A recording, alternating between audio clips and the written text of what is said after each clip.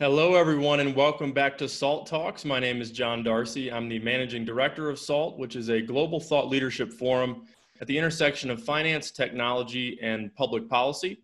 We've been doing these SALT Talks in lieu of our in-person conferences in order to replicate the experience that you get at those conferences. We really try to provide a window into the minds of subject matter experts and also provide a platform for big, important, world-changing ideas.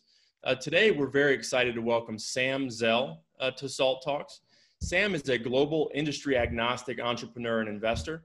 He has a long track record of turning around troubled companies and assets, leading industry consolidations, and bringing companies to the public markets. His current investments are focused in energy, logistics, manufacturing, communications, healthcare, and real estate. Sam is the chairman of Equity Group Investments, the private investment firm he founded more than 45 years ago. He also chairs 4 companies listed on the New York Stock Exchange. Those are Equity Residential, a leading apartment REIT, Equity Lifestyle Properties, a manufactured home community and resort REIT, Equity Commonwealth, an office REIT, and Covanta Holding Corporation, an international owner and operator of energy from waste and power generation facilities. He just recently sold Anixter International Incorporated, a company he chaired for 35 years, for $4.5 billion. Sam is best known for his role in founding the modern real estate industry. He founded and chaired Equity Office Properties Trust, the largest office REIT until 2007, which he sold for $39 billion in the largest leveraged buyout at the time. In addition, he introduced the first Brazilian and Mexican real estate companies, respectively, to the New York Stock Exchange through Equity International, a second private investment firm he founded to focus on real estate-related businesses in emerging markets. Sam is an active philanthropist with a focus on entrepreneurial education and sponsors 3 leading programs at the University of Michigan's Ross School of Business, Northwestern University's Kellogg School of Business and Management, and the Interdisciplinary Center Herzliya IDC in Israel. The Zell Global Entrepreneur Network, ZGen, unites the students and alumni of these programs and actively provides them with connections, opportunities, mentorship, and support. Sam also sponsors the Sam Zell Robert Lurie Real Estate Center at the University of Pennsylvania's Wharton Real Estate Center. He holds a JD degree and a BA from the University of Michigan. So it's fair to say he's a Michigan man. Sam represents the REIT industry on the New York Stock Exchange Wall of Innovators. He was recognized in 2017 by Forbes as one of the 100 greatest living business minds. In 2017, Sam debuted his book, Am I Being Too Subtle?, which was published by Penguin Random House, in which he shares fundamentals and philosophies that made him a self-made billionaire. Interviewing Sam today is going to be Anthony Scaramucci. It's not the first time Anthony and Sam have had a conversation with SALT. Sam has been to several of our SALT conferences, so we thank him for joining us for this digital version. Anthony is the founder and managing partner of Skybridge Capital, which is a global alternative investment firm, as well as the chairman of SALT. And just a reminder, if you have any questions today for Sam, type them in the Q&A box in the chat window at the bottom of your video screen. And with that, I'll turn it over to Anthony. Great. John, thank you. Sam, thanks so much for being on with us today. I just want to point out there was no sarcasm in the title of the book, Am I Being Too Subtle? Sam could never be subtle enough, as everyone knows about Sam Zell. But if you have not read that book, I encourage you to read that book. I have sent that book out, Sam, to hundreds of people. I made my oldest son, who I think you met, we had breakfast with him one morning, just graduated from Stanford Business School. He loved the book, gave it out to about another 100 of his fellow students. So please read that book, Am I Being Too Subtle? And since you are never subtle, Sam, that is the absolute truth, let's get right into it. How do you view the economy, the economic landscape in the shadow of the pandemic? Where are we going? What do we need to be worried about, sir?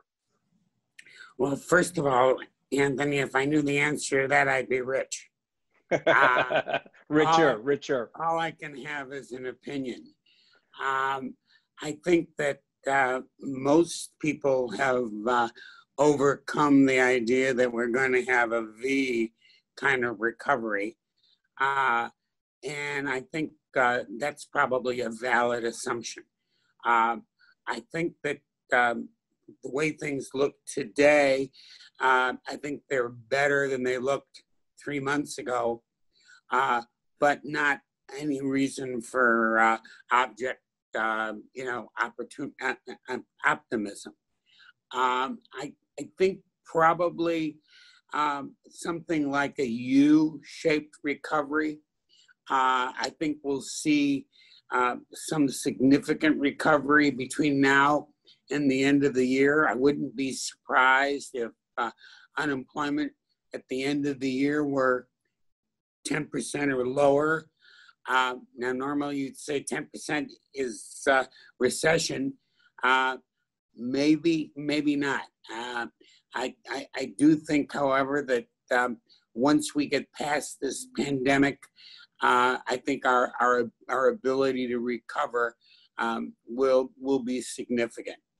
I think it's important in line with that thinking, at least from my perspective, when I look at the pandemic, and everybody is talking about a vaccine, which I'm hopeful we'll have a vaccine, but it's hard for me to imagine that we can have a vaccine anytime in the next, year and a half or 2 years, or that would, in my opinion, probably be the shortest time where that could be, determined. But I don't think we need a vaccine in order for our country and the world to go back to business. I think we need to eliminate the concept of death as one of the results of this virus. Both, you mentioned, before when we were talking about Mike Milken, and I talked to Michael recently, and he's been working on a drug that was used in prostate cancer, which suppresses testosterone, which seems to suppress the connection to the lung of this pandemic. Maybe that's a solution. Maybe the guys in Oxford will come up with something. Maybe there'll be a cocktail. But once we, quote unquote, get death out of the equation and it becomes a flu, maybe a more stringent flu than what we've been expected, I think you'll see our country quickly begin to recover. You think the capital markets, Sam, are priced right for that recovery? Are they ahead of themselves? What parts of the capital markets may be behind where things are? When you look at the landscape of the credit and equity capital markets, what's your opinion there? Well, my view before the pandemic was that the capital markets were very expensive. My view when it took its dive was that we were having a correction. When it recovered as much as it did, I thought that the capital markets were getting overheated again. At the moment, in a general term, I think the capital markets are too willing to assume what I call good news, or too desperate for good news. And therefore, I think that the capital markets generally are probably too optimistic. Certainly, the debt markets have been wide open, and we've financed a staggering amount of stuff in the last 3 or 4 months. Obviously, the Fed has facilitated that, but I think it's still a little too optimistic. On the equity side, we still have a bifurcation between value and growth. And I thought before the pandemic that bifurcation was too great, and nothing has changed in my opinion. When you look at the what some people are calling residual permanency, so meaning we've had lost economic output, and now there may be some permanency, meaning that local restaurant on your local main street is now closed, it can't reopen, or that store is closed, or JCPenney, is in bankruptcy, and we'll have to see what happens. But Pier 1 Imports went into bankruptcy and they've vacated their store. So when you see that residual permanency piece, Does that make you worry, sir? Does that make it harder for us to recover? Or do you think that the economy is so adaptive that those resources and labor and all the different things that went into those businesses will recirculate into other places quickly?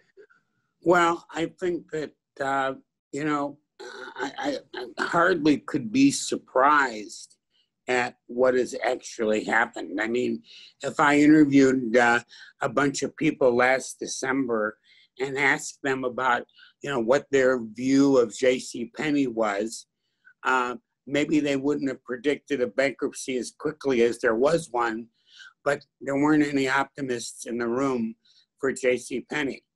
Probably similarly to Neiman Marcus. We're obviously, we have been overly retailed up for many years. We've been in the process of adjusting to it. I think the pandemic acted as an accelerant to the strategy, to the themes that were already in process. Even your example of the restaurants, you look at the statistics, the number of restaurants created in the last 4 or 5 years sets an all-time record for new openings. And my own view was then, as it is today, that there just isn't enough demand to support that many facilities. And obviously the pandemic and the closing subsequent has brought that to the forefront. I think there's a lot of retail establishments that will not open. But I would also tell you that, you know, America is a great place, and it's full of people who have ideas, and maybe they won't be willing to rent the stores at the same rates as previously, but they're going to want to rent the stores. They're going to want to try out their ideas, and I don't think entrepreneurship is dead. So, I mean, that's a good transition to my next question related to the consumer. So you've got some of those vacancies, and you and I agree, entrepreneurs will eventually fill those vacancies. In some ways, the economy will become even more dynamic, but the consumer seems to be impaired right now. If you look at the savings rate that was tallied a few weeks ago, Sam, it was at 33%, historic high, and people are concerned, and people have, you know, either lost jobs or have lost some pay. Are you worried about that impairment to the economy in terms of it causing a more meaningful, longer lasting contraction? Or do you think that will stop once we stop fearing the health scare? Yeah, I think that, you know, at the early stages of the health scare, people were using the term depression. I don't think that was relevant then, and I don't think that's relevant today. Are we going to have a recession? I think we already have a recession going on. Although I don't think it's going to be anywhere as deep as a lot of the savants have suggested. I think that just what you've seen in the last few weeks, as there's been some partial opening of various places around the country, the results have been people have been willing to spend, and in fact seem to be, you know, very excited about the opportunity to get back into the commerce side of the world. Just a few more questions, Sam, on the macro economy. So your analysis of the stimulus, both the fiscal stimulus and what's being put into the capital markets by the Federal Reserve, what is your reaction to that? Is it a mama bear stimulus? Is it too much? Is it too little? What's your opinion? Well, I think the best way to answer your question, Anthony, is to compare it to the stimulus of 2008, the famous Nancy Pelosi stimulus bill, which I think, you know, was basically focused on adding to unemployment, adding to existing programs without really focusing on what the objective was. This stimulus, I think Mr. Mnuchin deserves the credit that it was focused. It was basically bridge financing to get us over the 90 to 120 day period that we were anticipating we were going to see the country closed or partially closed. And I think they succeeded in doing that. I think that a lot of people are probably relatively surprised at how well we're doing today, considering what we've been through. Obviously, Mr. Powell deserves similar accolades for very actively and aggressively making sure that the existing economy was not destroyed by the quote unquote shutdown. Okay, so I want to ask you about investing. I want to switch gears a little bit. You seem to have backed the truck up in energy at a time where supply is up and demand is down. And so you are a great contrarian investor by nature.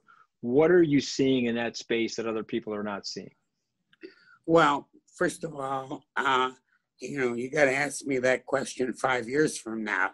And maybe 5 years from now, we can both either, cry or laugh together. It's way too early to reach any conclusions. I've always been fascinated by arenas where capital becomes very scarce, despite the fact that there's nobody disputing the fact that there's more capital floating around the world today than at any time anybody can remember. If you're in the oil patch today, there ain't no capital floating around. And so I was intrigued and attracted by the fact that the kinds of yields that were available and the kinds of situations that were available would have been very rare by historic standards. Our involvement in energy has been hardly backed the truck up, but certainly we've been more aggressive than most people. We had a hiccup when the price of oil, fell through the elevator shaft, but that was really a short-term scenario that was unlikely to be repeated going forward. And we've seen pretty significant recovery since then and pretty much, stable in that arena. Natural gas today is up 11%. It seems like it had been, beaten down well beyond any rational scenario. And so, fossil fuels are not going away. The pricing of fossil fuels are not going to be prohibitive going forward. And I think it's likely that the investments we've made during this period should produce significant returns. So it's sort of a related contrarian place. I'm just interested in your reaction, given your real estate expertise. There's a lot of bears in the commercial mortgage-backed security space, very similar to energy. To your point about capital sort of leaving certain areas of the market. Are you a contrarian there as well and think that there's representative of good value there, or do you think that the consensus is correct in commercial mortgage-backed real estate? Well, I think that referring to it as a commercial-backed real estate is probably inaccurate. Well, CMBS, commercial mortgage-backed. No, I know, but in other words, but if you look at where the real focus of CMBS has been, it's been in retail. There's much more retail in CMBS than there is residential or anything else. Yep, or commercial office buildings for that matter. Or yes, right. There's office, but it's primarily retail, which, by the way, is, as far as I'm concerned, is still very much of a falling knife. And when you package things together, as CMBS does, you end up with, you might have a good mall and four bad ones. And that just drags down the whole scenario and sends capital fleeing. And that's basically what's happened. And I wouldn't be, very confident that those people who have stepped up and taking advantage of the CMBS market are likely to end up with very high positive results. No, okay, makes sense. So let's switch over to office space then. What's your opinion of office space and both the suburban markets and the, sort of the 24/7 cities? There's been a lot of discussion about the 24/7 cities. People have talked about it as though as a passing, phase. I totally disagree with that. I think the 24/7 cities will suffer somewhat, but they're not going away. People are not going to move to Keokuk, Iowa from New York City just because they can remotely connect to their job. We're social animals. We want to work together. Nobody's figured out a way to motivate by modem. We've done very well by operating office space and businesses remotely. But it's very important to remember that we've done so because we're operating with a bunch of people that we know, that we trust, and that we have expectations. If it were 5 years from now and there'd been a 25% turnover in people working, we would be sitting here trying to do a remote problem, not really knowing or trusting the people at the other end of the phone or the end of the Zoom. And so when it's all said and done, we may end up with a scenario of 4 days a week. We may end up with a scenario of lack of concern about working from home for a day. But when it's all said and done, if you want to run a business and you want to be successful, you need to create contact between the people. And that's what office space provides. Now, having said all of that, even before the virus, I believed that we had a significant oversupply of office space in America. We didn't see it because we had assets like WeWork, taking up space like there was no tomorrow because they didn't intend on paying tomorrow. But they took up a lot of space and in effect created an environment where people didn't understand that we're building a lot of stuff, a lot of new buildings, Hudson Yards, and it's Hudson Yards is 14 million square feet. There's another 5 million adjacent to it. And Steve Roth has got a giant project, above Penn Central Station. That's a lot of space. We have a similar situation in Chicago where, we've had 4 or 5 new office buildings. They've emptied out the old buildings, and we don't have tenants for those old buildings. So I think the office space business is likely to suffer from oversupply, but an oversupply kind of similar to previous periods of oversupply, as opposed to something dramatic like everybody working from home. Let's switch gears a second. I'm going to let John answer a question and ask a question in a second, but I want to ask you about hospitality before we go to the outside questions, Sam. What are your thoughts there and its potential recovery? Well, I mean, I don't own any hotels, thank God. If I did, I would be slitting my wrists because in effect, that's very subtle. It's very subtle, Sam. It's a very subtle description. To go from 70% occupancy to 0 kind of gets your attention, and I and the answer is the hotels are going to slowly open. Occupancy is slowly going to increase, but it belies one of the big issues that I have been focused on since the pandemic began and the shutdowns began, and that is everybody's talking about the costs of having your building closed down. Nobody is talking about the costs of reopening, and those are very significant. And even in the best hotels across the United States, they're going to open at 5%, and then they're going to go to 10, and they're going to go to 12, and they're going to go to 15, when meanwhile losing their ass. So I think it's going to be a tough environment. I don't believe that this is going to end the quote unquote convention business or the use of hotels to make deals.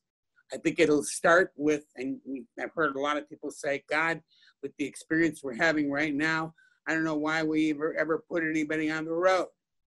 Well, and I would expect that as it starts, there will be reticence of people to go on the road, and they'll say, we'll just Zoom it out. And that's what will happen until some young, aggressive guy gets on a plane, goes and gets the deal done while you're sitting on Zoom selling an idea.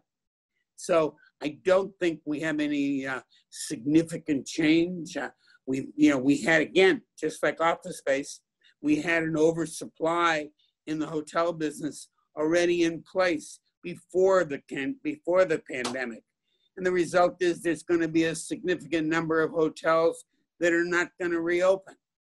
But I would bet that they would have not reopened except maybe a year or two later than what's going to happen now. So I think the hospitality business is not going anywhere. I think people like Marriott and Hyatt and Hilton, are going to get only more dominant and stronger as the world reopens. All right, terrific commentary as usual, Sam. I'm going to turn it over to John for some outside questions, and then I'll feather some more back in. Thank you. We have great participation on the call and a lot of audience engagement. So thank you everyone who's listening for that. The first question is about, one of your REITs, EQC, has been sitting on about $4 billion in cash for several years in anticipation of a downturn, which is what we're now seeing. What will you target in terms of sectors, geographies, and where in the capital stack are you going to be looking to take advantage of some of that distress? Well, first of all, the answer is it's got about $3.4 billion in cash. We took it over 5 years ago, and we've sold 150 assets during that period of time and assembled the $3.4 billion. I might add that it's very unusual. We sold 150 assets, and we don't have one regret so far. We don't buy markets. We buy deals. And I think that the capital is going to be used to respond to specific situations. I can tell you it's unlikely that we'll get involved in retail. Aside from that, I think we will be involved and we will start to expend that capital. And by the way, I don't expect anything to happen for another 3 or 4 months. But I expect we will begin to spend the capital as we deal with other landlords and other owners of real estate who, in one form or another, survive this far, maybe through pretend and extend. But the game is ending, and I think the lending community, whereas in 08, 09, was afraid to do anything and therefore did a pretend and extend, I think the lending community this time around very much wants to, quote, clean the books. And I think there are going to be a lot of foreclosures and opportunities. Thank you for that, Sam. You mentioned on CNBC a little while back that you were buying gold for the first time. What attracted you finally to gold? Are you still buying it? What's your outlook for gold and silver? The only thing I bought is gold. And I continue to buy gold. Not in staggering proportions, but, making it a part of my, diversification. And it's very much a response to the debasing of currencies on a worldwide basis. It's not just the United States that's had QE 2 and 3 and 4, but it's everywhere in the world. And so far, we haven't had any inflation because everybody is doing it at the same time. But there's little doubt in my mind that this is not going to be like that forever.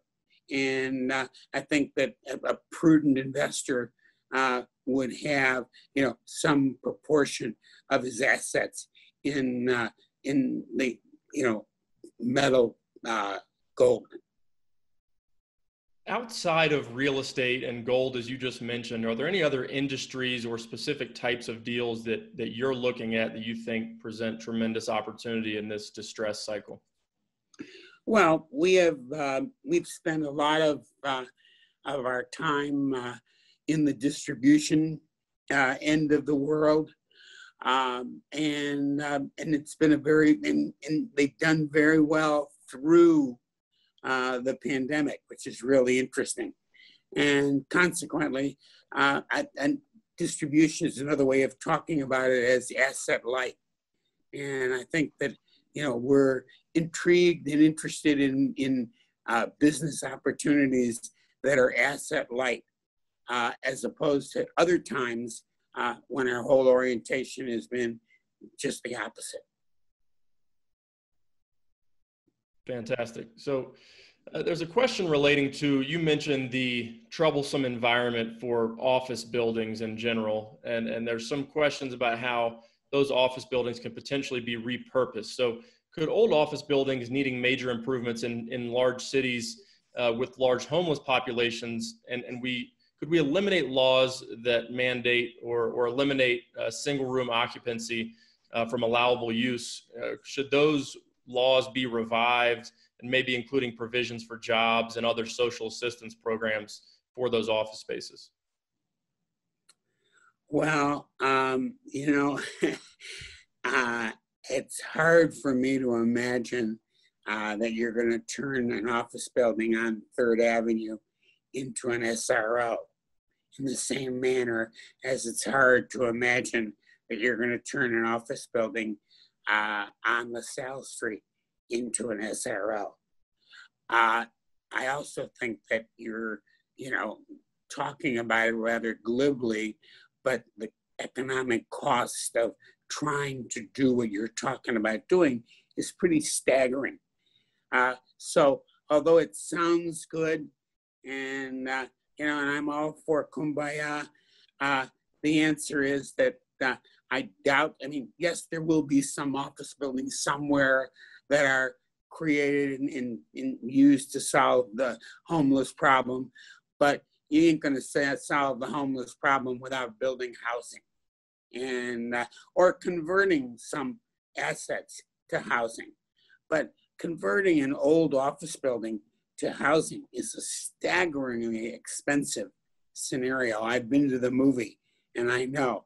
So I just think that when it's all said and done, what they've been trying to do in California for the last 3 or 4 years, which is increase density, and particularly, in transit corridors, that's what's got to be done across the country in order to generate the kind of housing we need to solve what is a significant problem. Obviously, it's been held back in California and everywhere else in the country by the NIMBY scenario, or not in my backyard. I think that as a population and as a country, we're going to have to come to grips with the fact that we can't allow NIMBY to determine the future of our country and have the kind of impact that it's had today. We have several questions about your process as an investor and how it applies in this scenario. So I'm going to merge them into one. You made a lot of money after the savings and loan crisis. You basically predicted the 2008 crisis. You had a record sale of your business prior to the 2008 crisis. What is the indicator in your mind that tells you when to take risk off, and what's the indicators indicators that tell you it's time to put capital to work And then how do you compare the opportunity set in this current crisis as it relates to the savings and loan crisis and the 2008 crisis? Well, I think that it starts with the fact that today we just don't know where we are. The number of transactions that have occurred are minuscule. Price discovery is minuscule. In the past, it's been very easy.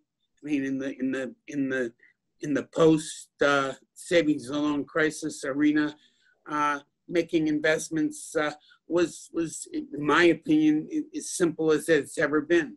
And it basically revolved around replacement cost. I was buying office buildings all across the United States in 91 and 90 and 92 and 93, and buying apartments, and all those assets were basically sold to me at significantly less than it costs to replace them.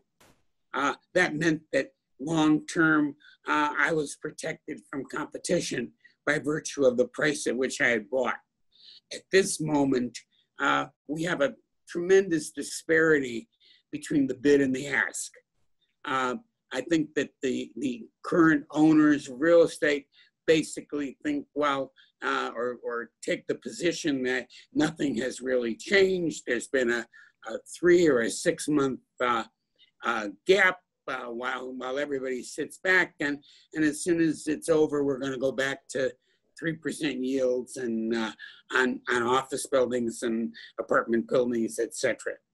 At the other end of the coin are buyers who are sitting there saying, "Wait a minute, we've had a major event that has occurred that has changed everything forever, and it's got to change cap rates. It's got to change risk. It's got to change everything."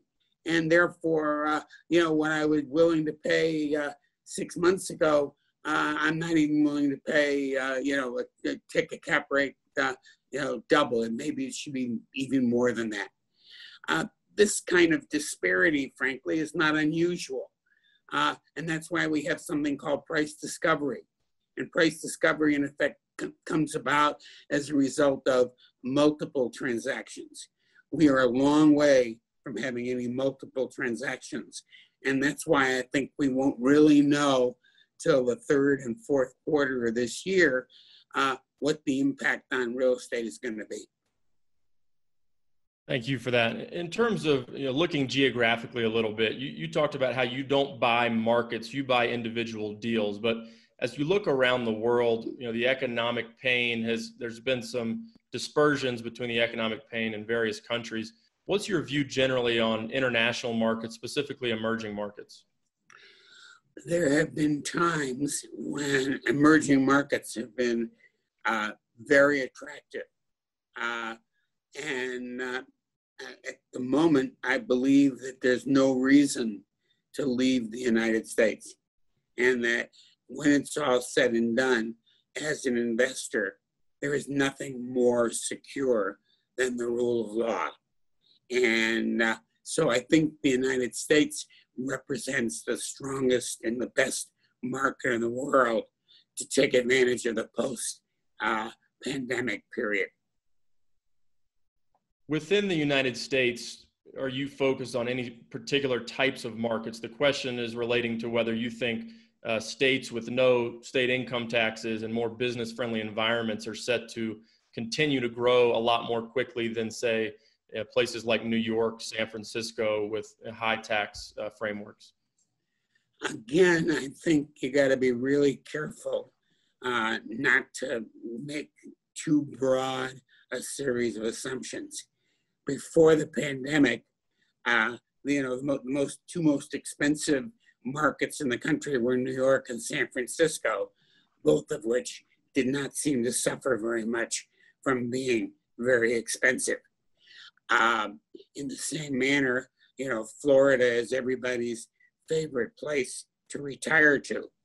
The problem is that retirees don't rent a lot of office space, and they don't create new businesses. So Florida may be a great place to retire to, I'm not sure it's ever proven to be a great, investment horizon, other than if you're providing housing or if you're providing entertainment.